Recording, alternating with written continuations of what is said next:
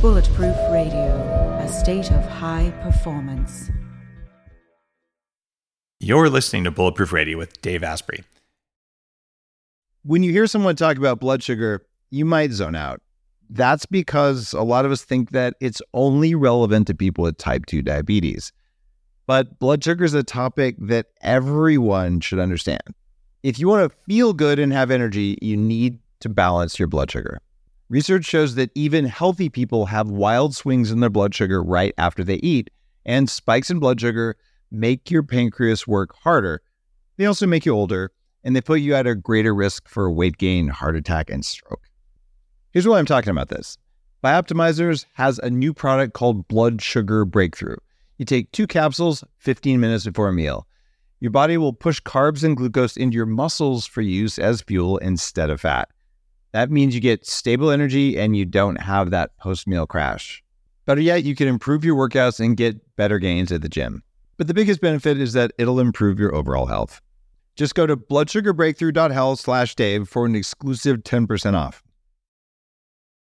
Today's cool fact of the day is that, believe it or not, when you're afraid, your ears secrete more earwax. I've never trained my ears to secrete more or less earwax, but I'm pretty sure that if you do heart rate variability training, you probably would make less earwax because you spend less time in a state of fear. But I don't think anyone's ever really done an experiment to prove it. Anyone down for that?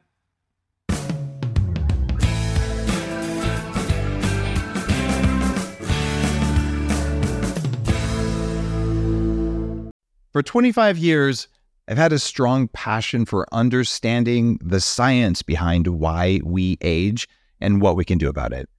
One of the most groundbreaking discoveries in the last 2 decades is senolytics. Senolytics are plant-derived or pharmaceutical ingredients that can help your body drop old, worn-out cells. Scientists call them senescent cells, and in my books, I call them zombie cells. As you age, those senescent cells build up in your body. They live for a long time, and they eat up your energy. There is a hack for this. It's called Qualia Senolytic. Your podcast sponsor, Neurohacker Collective, created Qualia Senolytic. It eliminates those zombie cells and has a clinical study that supports its effectiveness. I really felt a difference in how my body moved after just a couple months on Qualia Senolytic. It's upped my energy level even more, and my joints feel really good. If you're over 30 and you want to use a clinically tested formula to help you feel younger, try Qualia Senolytic. To get younger now, visit neurohacker.com/Dave and try it risk-free for up to 100 days. Use code DAVE at checkout to get 15%. That's neurohacker.com/Dave. Use code DAVE. On today's show, I've got an amazing guy. His name is Glenn Elzinga, and he's the head of Alderspring Ranch. If you go to my website on Bulletproof Exec, you've probably seen links to Alderspring. But what you don't know is that meat from Alderspring is basically the foundational building block for both of my kids. Over the past decade or so, I've spent, I think, north of $10,000 on beef directly from Glenn, from his head of cattle or his herd of cattle in May, Idaho. Glenn runs the cleanest facility that I've ever come across. And I've talked to him on the phone for years here and there. And every single question I've had about grass-fed beef and about the quality of beef, he's been able to answer. And very, very importantly, he has a short aging process on his meat, and he uses an incredibly clean facility. So even though I prefer my beef to be not aged, I have had perfect results with Glenn's beef. And this is why the majority of the beef that I've eaten over the last decade has come directly from this man. So it's a great pleasure for me to have the master of meat on the show. Glenn, welcome. Thank you. Thank you, Dave. It's great to be here. Tell me a little bit about Alderspring Ranch, Glenn, and how long you've been doing it, how many head of cattle you have, and what's different about Alderspring. Why is your meat better? Well, we've been doing this for about 20 years, Dave, and we started right here in central Idaho, and we're kind of right in the heart of the Rocky Mountains, and we live in these big valleys. if you look at a map of Idaho, if you look at a map of the Northwest, it looks like a grizzly bear took his claws and ripped a jagged tear from the northwest to southeast of Idaho. And we're in one of those three valley trenches formed by his claw marks. And we started doing this here because, well, you know, my wife and I have always kind of been involved in agriculture. Carol was brought up on, ironically, a corn and bean farm in the Midwest, and my folks were into dairy farming and stuff, so we've always been interested in agriculture, and we always had a passion for doing agriculture. But we went to college and kind of separated from agriculture, but all through that, we became very kind of acutely aware about a need for a sustainable agriculture instead of what I believe the dominant move in agriculture is in America today, to something that's not sustainable for our kids and especially for our grandkids, to actually witness bountiful food production that's actually healthy for them. So we had a passion for that, and we really felt like it was something we wanted to get involved with. I was actually working as a forester through all these mountains in central Idaho here. And, you know, we kind of fell in love with this country, and we fell in love with the whole kind of cattle landscape that runs in these mountains of central Idaho. Well, I think all of you listeners, okay, imagine yourself in a mile-high valley, beautiful green grass, nice trout, bearing stream flowing through the middle of it, aspen stands and pine tree stands lifting up out of the valley to 11,000-foot snow-covered peaks. And now you probably get a small glimpse of why we fell in love with this country. But anyway, now take a few Black Angus cattle and dot them on the hillsides, and you really complete the picture from our standpoint. So anyway, we started raising these Black Angus beef here about 20 years ago. We bought a small ranch, and we really had a passion with connecting to the consumers of that beef, to the eaters of the beef, and we wanted to connect those cattle to the land. Initially, to make money, we put some of those cattle on a truck bound for Kansas feedlots, and I think we were driving across the Midwest one time, not specifically probably to that feedlot, but maybe it was, and our little kid said, "Dad, what is that smell?" And we're on I-80 or actually I-70 in Nebraska, coming out of Colorado, and I said, "That, my kids, is a feedlot." And there in the pouring rain, we saw about 55,000 head of cattle, a lot of them like ours, Black Angus cattle, up to their bellies in muck.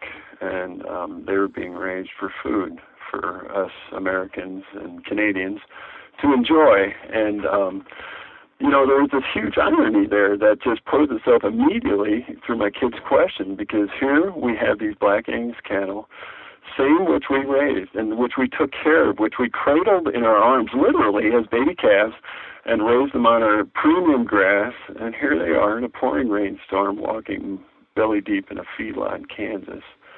So, you know, it kind of awakened this connectivity passion between us and the consumer. And once that fire got stoked, well, we just realized there was no other option. So 20 years ago, we started selling directly to people. We only had a few cows, and we made a lot of mistakes. And we realized that from the get-go that these cattle had adapted and had been basically designed to function well in a grass ecosystem. And we thought there's no reason why we can't finish them completely on grass. This is the history, this is the ancestral history of this animal. There's no reason why we can't raise a grass-fed beef. And this, Dave, is long before grass-fed beef was cool. I mean, I remember our neighbors were actually kind of outraged that we weren't feeding corn to these cattle. I'm not kidding you. They were kind of outraged that we weren't feeding corn to these cattle, because they were used to bringing a huge bucket of corn every day to these cattle, you know, nice hot-rolled flake corn, like 25 pounds a day to a steer, you know, and you know, it wasn't long before we realized that if we did that to these animals, you know, and not too long, like 20 months of age, we'd start actually causing ulceration in their guts. Because why? They're not made to eat this. This is not how the ruminant has been adapted to live. So anyway, that's how we got from point A to point B, and the 20 years has been really a refinement of techniques to raise what we believe to be the best grass-fed beef in North America today. So if I'm a biohacker, I would call you a cow hacker, I'm a because cow hacker. what you started doing is you started looking at what are the outcomes from the behaviors we do, what are the correlations we can make, and then what do you do to make it a holistic system that's sustainable but also makes an incredible steak. I'll tell you, I've ordered grass-fed meat because I've been into this before the words paleo were in use. This was, going back to the early 2000s. And Yeah. So this wasn't so much about eating like a caveman. It was just I wanted the healthiest beef I could get really at any cost. And I wanted the most flavorful meat that was also the healthiest. And the reason that I ordered yours over and over and over wasn't because I never tried anyone else's. It's because I couldn't, and I still to this date haven't found grass-fed meat that's at the level of yours. And you just explained why, because you spent 20 years working on the system of making beef. Exactly. Yep. Now, what about the arguments that, cows are bad for soil and, grass-fed beef isn't sustainable? Do you buy that as someone who's really an expert on this? I think they threw us in the lump. They lumped us with this whole feedlot agriculture. The bovine has gotten a really bad rap there, and it's guilt by association. People drive by the feedlots in Kansas, and it doesn't take a rocket scientist or a bovine scientist or any kind of scientist to realize that there's something wrong with this picture. And, the picture gets worse when you try a lot of supermarket and even restaurant beef. That's just nasty. A lot of people come away from flavor experiences there and say, this tastes terrible, and I know why. They've just connected the dots because they've experienced, maybe third, fourth, fifth hand, or maybe through a car window on I-70, the problems of what we're doing here. So, I think bovines have gotten a guilt by association, and there's a lot of people who've lumped beef cattle into, this whole problem of what we've created in American agriculture today. We basically created a commodity system that feeds feedlot beef. So what I'd like to counter that all with is a whole different system, and it's a system that's been around for thousands of years, long before we came along. We graze on 70 square miles of public and private rangeland. We lease some public land there, and it's 70 square miles that just our cattle run on and nobody else's. And it's a virtually intact native system. It starts at the Salmon River at 3,000 feet, goes all the way up to Taylor Mountain, which is snow-covered right now. I'm looking out the window looking at it, and a former glaciated mountain that's at just right near 10,000 feet. And between those two elevation gradients is a grassland system that goes through, probably 5 different montane and semi-desert biomes, and it's grass all the way through that. So what I would submit to those people who say that cattle as a whole and the whole cattle economy is tough on soils, is I would submit to them and say, it wasn't long it wasn't long ago that people were finding buffalo skulls all over our range up there.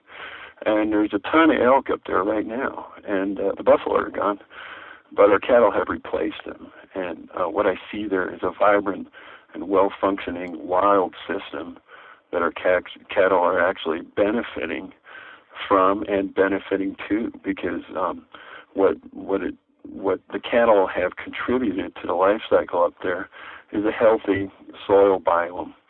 And that's actually further magnified on our home place, where we irrigate ground down in our valley bottom. We have 900 acres down here in the valley, and we irrigate out of the Pacimaroi River to flatten our forage curve. And here, what a lot of my neighbors are doing is they're growing some of the best alfalfa hay in the world, and it's because we have these montane, pristine soils that are very highly mineralized, and as a result, the alfalfa that they raise is also very highly mineralized and very palatable to cattle. There's people from as far away as Pennsylvania and Maryland and New York State, or dairy farmers who are buying hay from our country, and they don't even know why. They don't even know why the cows like it, and it's because the soil is highly mineralized. But the problem with it is they're mining it, Dave. They're just mining the soil by pulling this hay off year after year. But we have introduced cattle into the system, and as a result, it's sustainable. And it's just through that simple, humble little manure pile that the cow leaves behind it that soil becomes sustainable. And then we're actually building. We do organic matter surveys and soil surveys on our ranch, and we're actually building the soils. We're building levels of organic matter, and it's because the bovine component is in the system.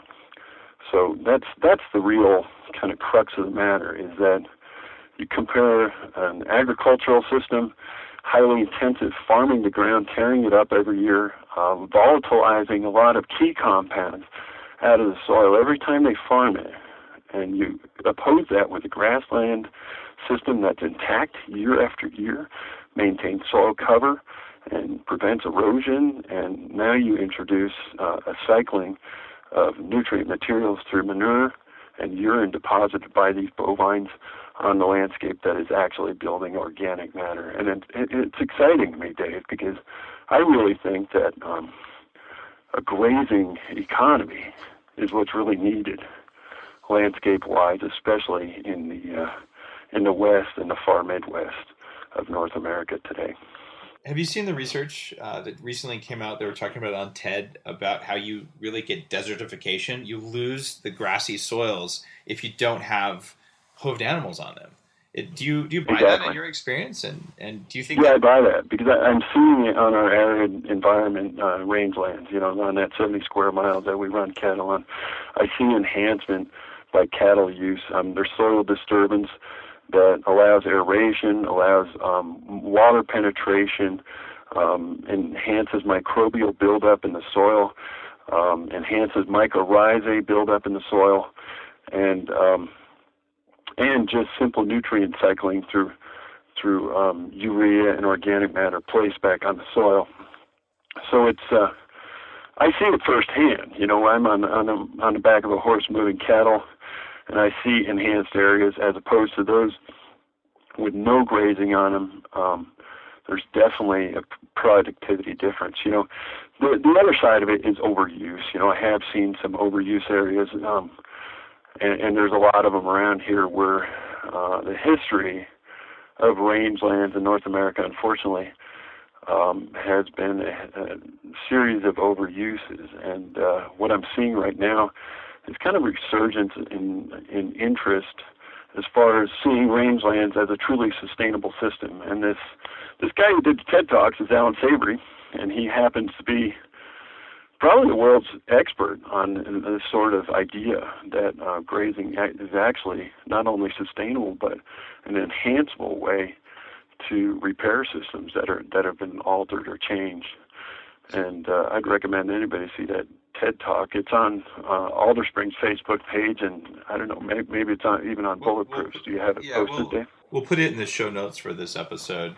In fact, I should also give the URL, bulletproofexec.com/beef. Makes it really easy to see. We'll put all the links in and all.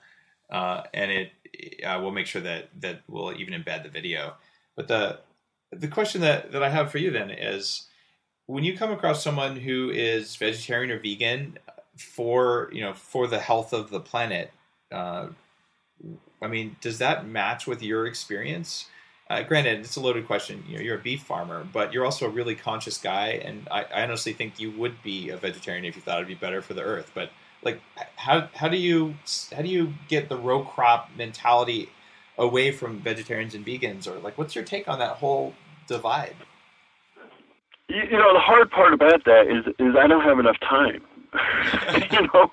Because it is a long discussion, and it takes a long time to convince somebody with a lot of facts. There's so much stuff to present to them to see the thing differently. It's not something you can just go dinkle, dinkle, dink, and they're going to be like, oh, I get it, So I usually take the easy, cheaty route. Like the other day, I was demoing some beef in a store of ours up in Montana, and I said, well, hey, would you like to try a piece of my grass-fed beef? And they said, well, I really would. I really would, because it smelled so good. And I said to him, hey, are you a vegan or vegetarian? And they said, well, yeah, and that's the whole problem. I really can't do it. And I said, well, your secret's safe with me. And haven't you ever heard that thing, you are what you eat? And these cattle are complete vegetarians. So I said, basically, by eating them, this complete food called beef, you're actually a vegetarian in a semblance of the word. And I've actually gotten a little more traction with that than trying to go into the whole, grassland ecosystem versus row crop agriculture thing, because it's a starting point, Dave, and it's a starting point for discussion, and then I can go and talk to him further about what you and I just talked about, with regard to sustainable systems. I think it's a unique and wonderful coincidence that the food that I believe is best for many parts of the planet in terms of the planetary husbandry, plus the one that tastes best and the one that causes you better health and basically, I would say, the optimal human performance. It all comes together. You don't have to give up on any of those three variables. So you're taking care of the soil, you're eating amazing food that makes you feel great and function great. Yes. There isn't a loss there. The loss comes when you eat like feedlot beef, because it's not the same product. They both say beef on them. Do you ever eat feedlot meat? Well, the county agent puts on this discussion, it's called Winter School, Cattlemen's Winter School. It happens every few weeks or something like that. And the reason I would go to a Cattlemen's Winter School, because there's always something I could pick up, it's always fun to talk to the neighbors and stuff. But anyway, we're down there, and I brought my cowboys along, Scott and Ethan, and we're sitting there in the audience. And this one we specifically wanted to go to because it was about added value cuts of beef. And so this guy had, whole prime rib roast in vacuum pack and wet age and a New York and a whole fillet up there. And he was going to pull these things apart and show us different ways to cut it, and which was interesting in itself because, we got some ideas there.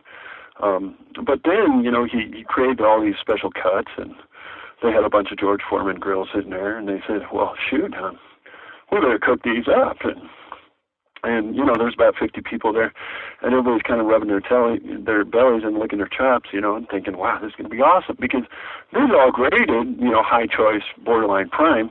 They've been wet aged for quite a while. They were, the creme de la creme of feedlot beef, and me and the cowboys are looking at each other, kind of wondering what this is going to turn into, because Dave, I haven't eaten it for years. I mean, just years, So, anyway, well, push came shove, and we got in line and got our little plates with the, samples on them. And I'm in a different side of the room from Ethan, and he and I are both pretty tall people, and we can kind of look over the heads and make eye contact, and he took his bite before me and stuck that piece of meat in there, and I watched his face, and I took mine right about the same time.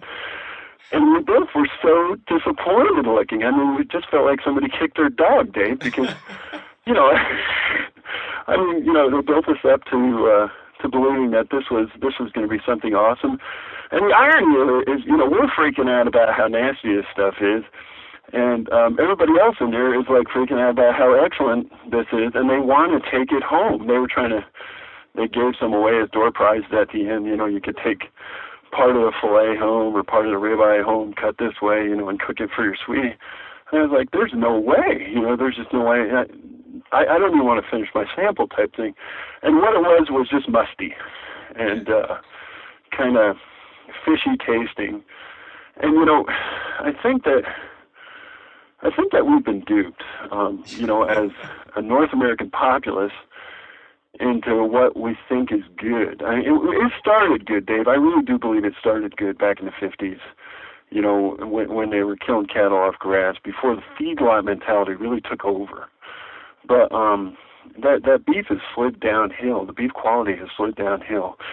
And the flavors, as a result, have slid downhill. And the North American public has just fallen into this trap of thinking something's good when it's really quite nasty. And there's no more accountability in the system because of it.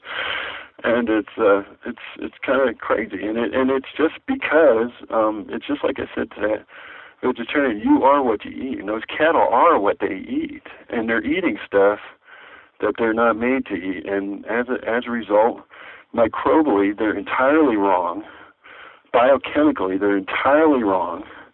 And if our taste buds are picking it up as something entirely wrong, go figure how different chemically this food now is from what we're supposed to be eating. As what we adapted eating aurochs, our ancestors, or eating whatever wild foods that our ancestors ate prehistorically, and what we considered good. We've just moved from this goodness, and now we're eating something that actually tastes on the surface objectionable. And now you realize, well, biochemically, we're so far off here that no longer can I call this stuff on this plate from the supermarket beef. It's not beef anymore. That's how far we've moved away from the truth of what beef really should be. I love the way you put that. Yeah, it simply isn't food. And I made a mistake maybe a month ago. I was talking with a bunch of hedge fund traders about how to be more bulletproof. They bring me in sometimes to work with them on increasing performance. And they had this, they're trying to be bulletproof. So we had filet mignon. And I know if it's factory feedlot beef, the filet has the least fat and there's more toxins stored in the fat. So I'll eat this thing. And I ate it, and it tasted bad. But, I'd been on my feet for 8 hours giving lectures about, upgrading your brain. So I'm like, I'm going to eat this. I whipped out my butter and put half a stick of butter on top of it to raise the fat content. And you know what? I felt like crap the next day. I had circles in my eyes. I was puffy. I gained a love handle I didn't have before. My joints were a little sore. And it occurs to me, I ate a damn piece of spoiled meat. That's what it is. Exactly. No, you're right. And now, what the average American or anybody does in westernized nations is we take some medication. Yeah. Maybe I ought to take some Prilosec or something like that to mitigate how I feel. There's something wrong with me, we think, but in fact it's something wrong with what we ate. And we thought it was beef, but it's not. It's not beef. That's a big part of it. And the distraction that comes with meat also reminds me of the coffee business. So with meat, you were saying, oh, well, it's cut a special way. And, oh, it's it meets this rubber stamp prime level. And then, oh, we cooked it in this special way. But, okay, if you take a lump of a turd and you cut it a certain way and you flavor it nicely, it's still a turd, right? It's still a turd, yep. And a lot of hand-waving and magic goes into making it, this certain way. But when you start out with something that's a real food that started out from real soil and ate real things, then whether you cook it very simply or whether you go the full sous vide with, spices imported from, one-armed monk picked something in India, whatever you do to make it real fancy right, in a restaurant, right. It's all good. But if the core ingredient is wrong, you are not going to perform very well. And that's why I've been such a fan of your beef for years. You're the only guy I know who produces fat that's yellow instead of white. Yes. What's up with your yellow fat? Oh, it's just all about beta carotene. And the highly mineralized soils that I was telling you about. I mean, we live, like I said, we live at about 5,100 feet, and these soils are very young geologically. One side of the ranch is entirely volcanic ash, very recent volcanic ash, and the other side is very recently decomposed quartzite that was decomposed by glaciation. And people come here, people will come and intern and they'll look at our soils and they'll say, what soil? And it's because it's about 30% rock, There's a lot of cobble mixed in with it, but it's all breaking down. I know maybe not in my lifetime, but it's all decomposing slowly. But as a result, it's highly mineralized, and it means that those things haven't been leached because we live in a semi-desert environment.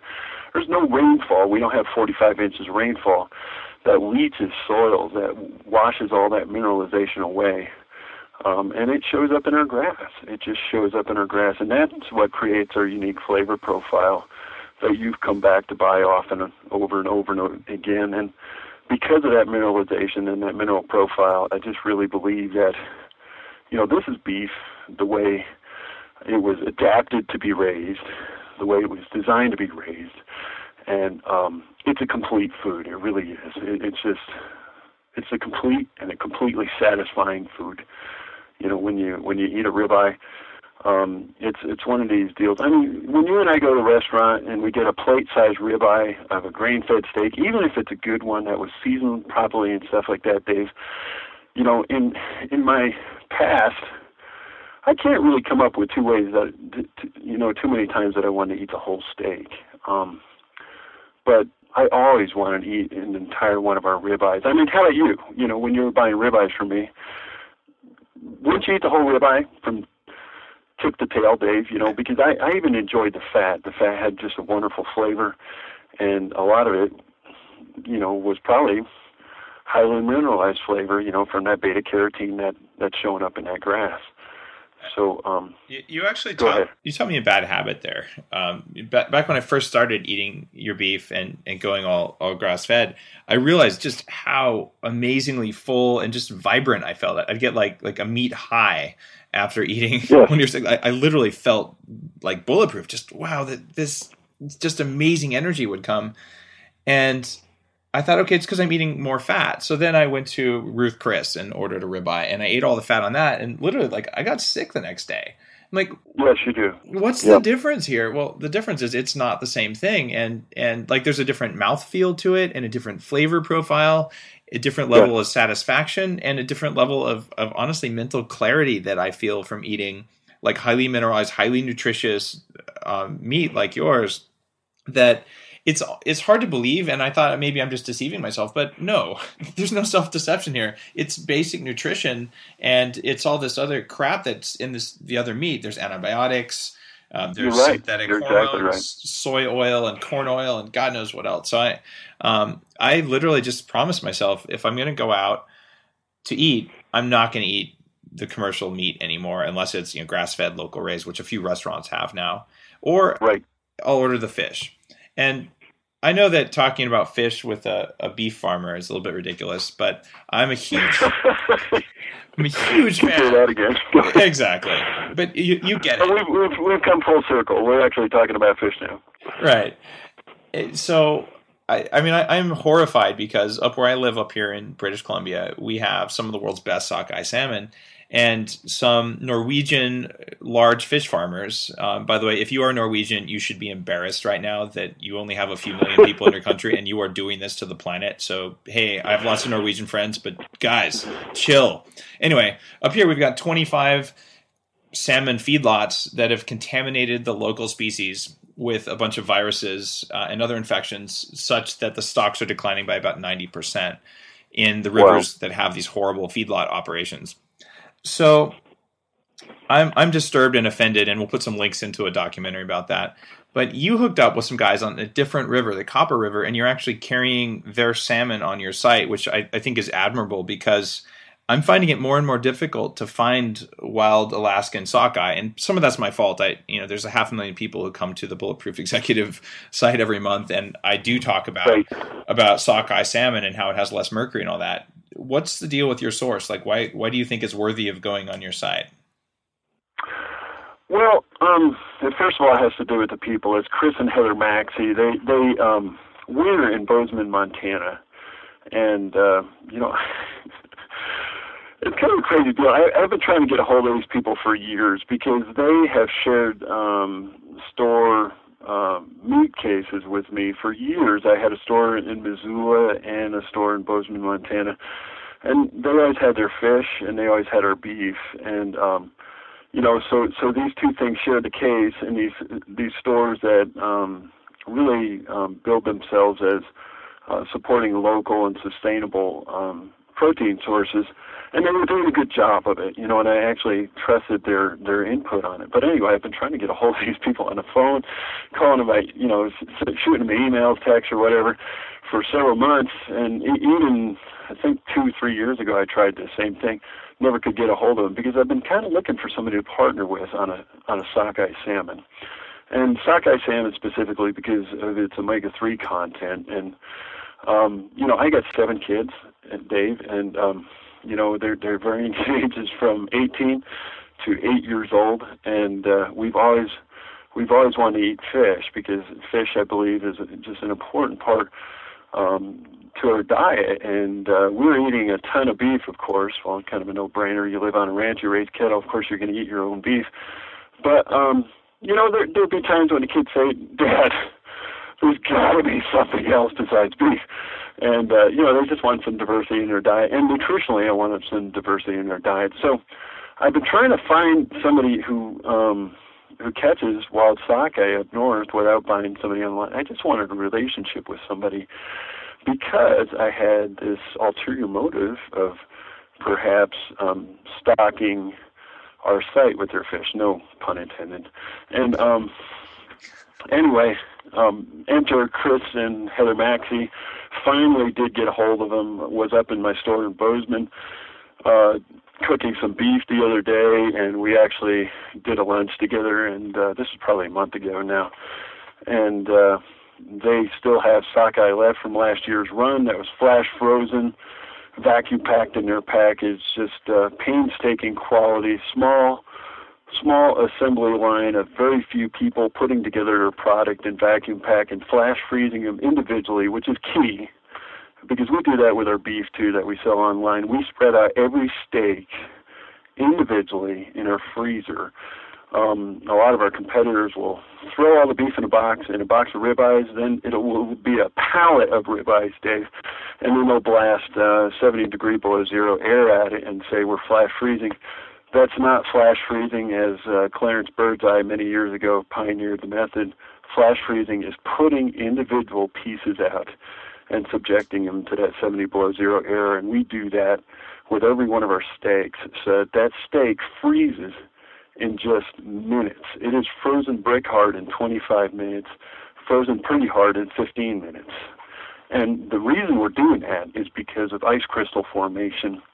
And you'll get ice crystal formation actually cut through the cell walls of the muscle tissue of that beef, and in this case fish, and break it down, and you lose moisture. And moisture means mouthfeel. Moisture means loss of nutrients if you lose that moisture.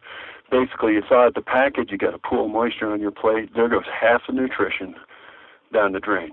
So we didn't want that. We didn't want that large ice crystal formation. So that's why we do flash freezing process. But that was key in this lunchtime conversation with Chris and Heather. They don't do that. Then there's a whole bunch of additional things. It's Copper River, which is like the Fraser used to be, Dave. And these sockeye are excellent omega-3 bearers, more, I believe, than any other Alaska salmon because of the distance. The distance is key. 300 miles these fish have to swim upstream. They don't spawn near the coast. They spawn a long ways upstream. Copper River is a lot of elevation gain, a lot of rapids to fight.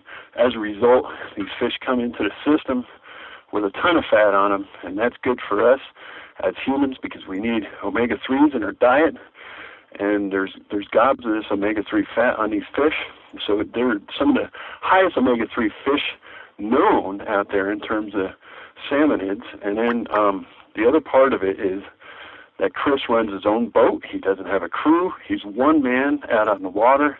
He handles each fish individually, and he specifically tells me he handles them and lowers them into the cool box in his hold. He doesn't throw them over the shoulders like you see in the fish movies, of guys, pulling tuna out of the water with hook and reel and throwing them in the back of the boat.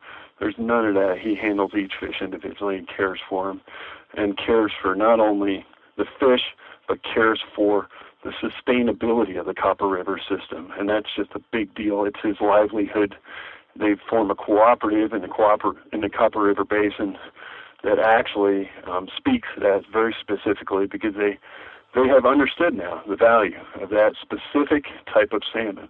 So as a result, Copper River sockeye is something we wanted to pick up. Chris and Heather are natural partners, and that's why it's on our site today. It's really interesting as a biohacker. Like, my main foods are beef and lamb, grass-fed, local, butter, because you want the saturated fats and the omega-3 fats that you get from properly fed beef. And you want to get it also from the fish, because the fish has EPA and DHA fatty acids in it. And your cell membranes like to have lots of saturated fat in them so that they can be stable. And then you need enough omega-3 in your cell membranes in order to allow the flexibility that happens. So if you think of like a fence that's made of wooden boards, you want a little flexible connection between each wooden board so you have some resilience and some flexibility. But if you try and build a fence that's all bendy, it falls over on its own. And that's what happens if you eat only omega-3 and omega-6 oils. So this balance of meat and fish certainly produces the highest levels of performance as well as health for me, and it's what I feed my kids. It's what I recommend on the Bulletproof diet, because you got to have both. And if we allow river systems to become polluted, especially by this crap farm salmon from Norway, we will actually lose that as a food source. I'm really concerned when I see 90% decline in stocks over the course of 5 years right after farms get introduced. So, tell your friends at the fish farm or at the fish catching friends that if they see fish farms there, that it's time to pull out the dynamite, because you should not allow those on that river. You bet. It's a huge compromise to all these native fisheries all through the Pacific Northwest. It's already happening on the other side of the Pacific in a huge way. And a lot of that is already gone, and it's just happening all through BC. And I have concerns that, there's parts of Alaska that are also, going to see the same thing happen, see that decline due to disease brought in by fish farming. Yeah, I do not know right now if my kids, when they're grown up, if they're going to even be able to eat sockeye salmon. And I live in a place where sockeye lives today, and that is disturbing to me. In the meantime, I do my best to eat fish like sockeye that is farmed sustainably. Yep. Sorry, not farmed. That is caught sustainably, wild crafted species that have had a chance to spawn first. So it's kind of amazing that here you are, a beef expert looking at sustainability, but you're also looking at the river ecosystem as well, because ultimately everything we do is tied to the land, and if we do it right, we thrive, and if we don't do it right as a species, things are kind of dim, and I really don't like that. So I appreciate you coming on. Any of us who have kids, we tend to think of their futures, and even if we don't, we tend to be pretty caring toward each other, and just we gotta get our heads around and think sustainability. We gotta think long-term sustainability, because the food production system that is in place today is not sustainable. Maybe it is from its own standpoint as a food processing system, but that food is not sustainable for humans. I mean, it's the reason why we have autoimmune disease today. It's the reason we have heart disease and cancer today.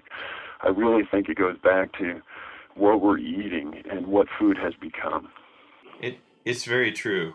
Now, we're running out of time on the show, but normally there's one question that I ask everyone, and I'm going to ask you that question. But first, the other final question is, what is the best way to cook a ribeye?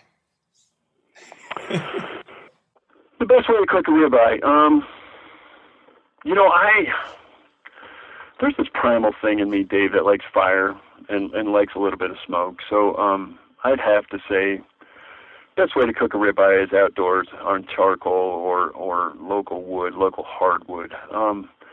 And here's why. It's just because it takes things to the next level as far as flavor, just to add a little bit of smoke. And I'm not talking about like charcoal, creating charcoal on the meat itself. I'm talking about maybe some light grill lines, some browning, but there's no replacement for like cooking on a Weber grill without like causing all these nasty compounds to occur.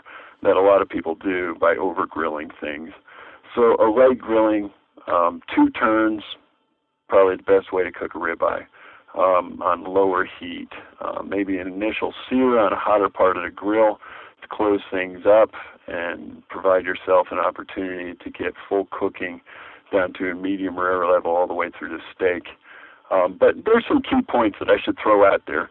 First thing I do is I pat that steak dry, Dave. Do you do that? I mean, I just pat that steak dry and take a paper towel or a washcloth or something like that. It sounds kind of weird, but it's important because you don't want to cook boiled meat here. And basically, if you leave all that moisture on the outside of the meat, you're going to get boiled meat on the outside. What you want is that nice patina. You want a little bit of caramelization on the outside of that steak, because it really complements the flavor of the steak as a whole. So I just dried it off to get that little bit of patina on there through grilling. So then it's just about going slow and going low after that initial sear. And then I pull off just before I think it's going to be done, about 5 minutes before it's going to be done, and let it finish cooking on my plate. That's key, because a lot of people they'll end up doing perfection, they think, on the outside, and they'll end up overcooking the inside, which is actually the best part. I mean, eating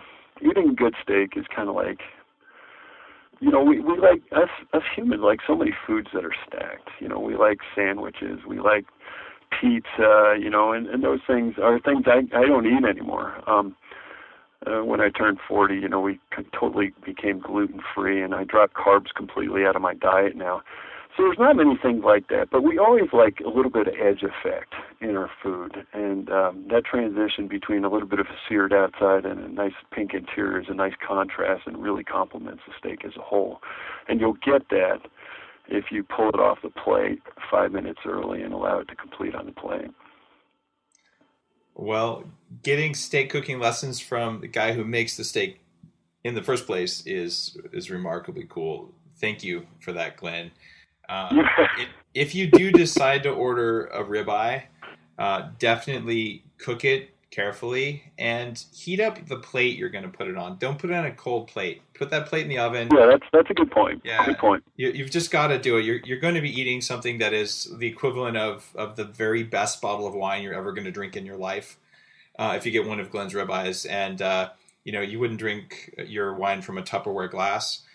So just heat up your plate. It may sound weird, but it will taste better. It'll finish cooking properly. You don't need to heat the plate to 300 degrees, 180, 200 degrees, just enough to keep the meat warm and let it do its own thing. Yes, good point. And that's a great point.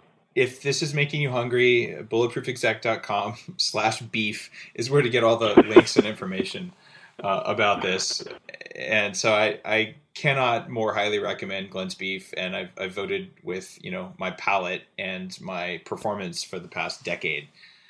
And that brings us to our final question, Glenn, which is something that every podcast guest has answered, and it's, what are the top 3 things that you recommend for people who want to be higher performance in all aspects of life? So it doesn't have to be just about beef or anything else like that. Just in your experience as a human being, if you could offer 3 pieces of advice to people to just kick more ass, what are those 3 pieces of advice?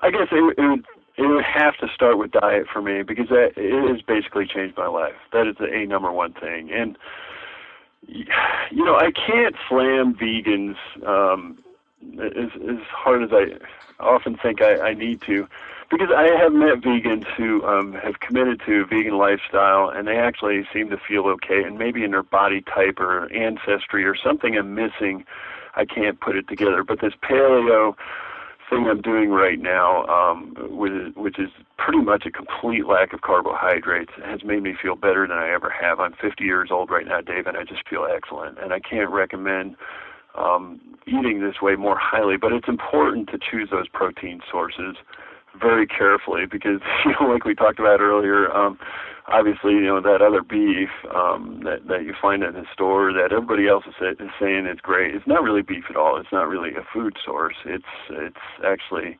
something that's quite altered and has an adverse chemical makeup to your body and to your wellness. So that's probably the first thing I would do. Second thing I would heartily recommend is to get outside. I see so many people today. We live in a in a very beautiful environment and stuff like that. It's hard not to be outside every day because you just want to be out there, even if it's brutal out. And then there's all the work you have to do outside. But I guess it doesn't matter where you are. You need to just be outside and breathe air and feel that sunshine on your face, and maybe even feel rain on your face. I think we really we talk about exercise and all this cool stuff, but I think there's something to be said just for getting out there in the air and getting into clear water in a river, washing your body off by swimming in that river or the ocean.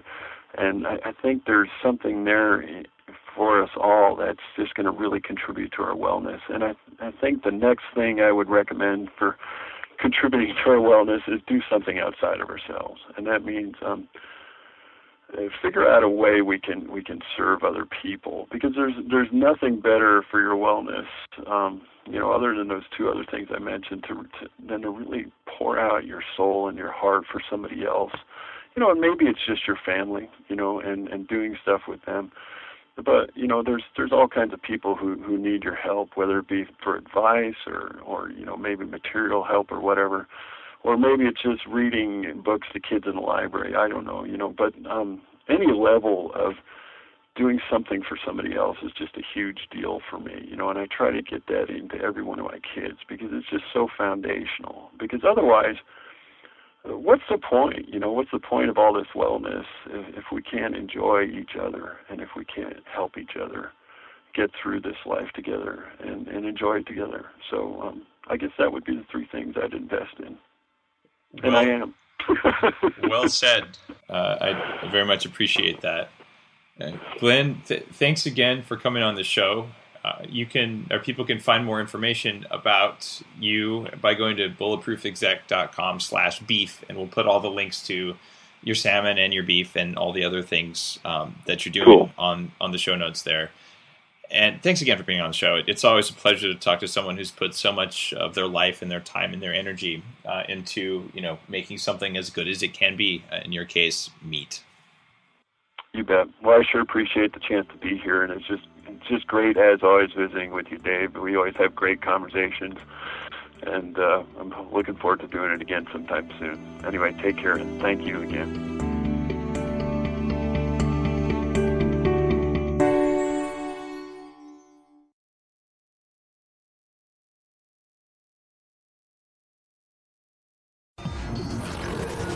The Human Upgrade, formerly Bulletproof Radio, was created and is hosted by Dave Asprey. The information contained in this podcast is provided for informational purposes only and is not intended for the purposes of diagnosing, treating, curing, or preventing any disease. Before using any products referenced on the podcast, consult with your healthcare provider, carefully read all labels, and heed all directions and cautions that accompany the products. Information found or received through the podcast should not be used in place of a consultation or advice from a healthcare provider. If you suspect you have a medical problem or should you have any healthcare questions, please promptly call or see your healthcare provider. This podcast, including Dave Asprey and the producers, disclaim responsibility for any possible adverse effects from the use of information contained herein. Opinions of guests are their own, and this podcast does not endorse or accept responsibility for statements made by guests. This podcast does not make any representations or warranties about guest qualifications or credibility. This podcast may contain paid endorsements and advertisements for products or services. Individuals on this podcast may have a direct or indirect financial interest in products or services referred to herein. This podcast is owned by Bulletproof Media.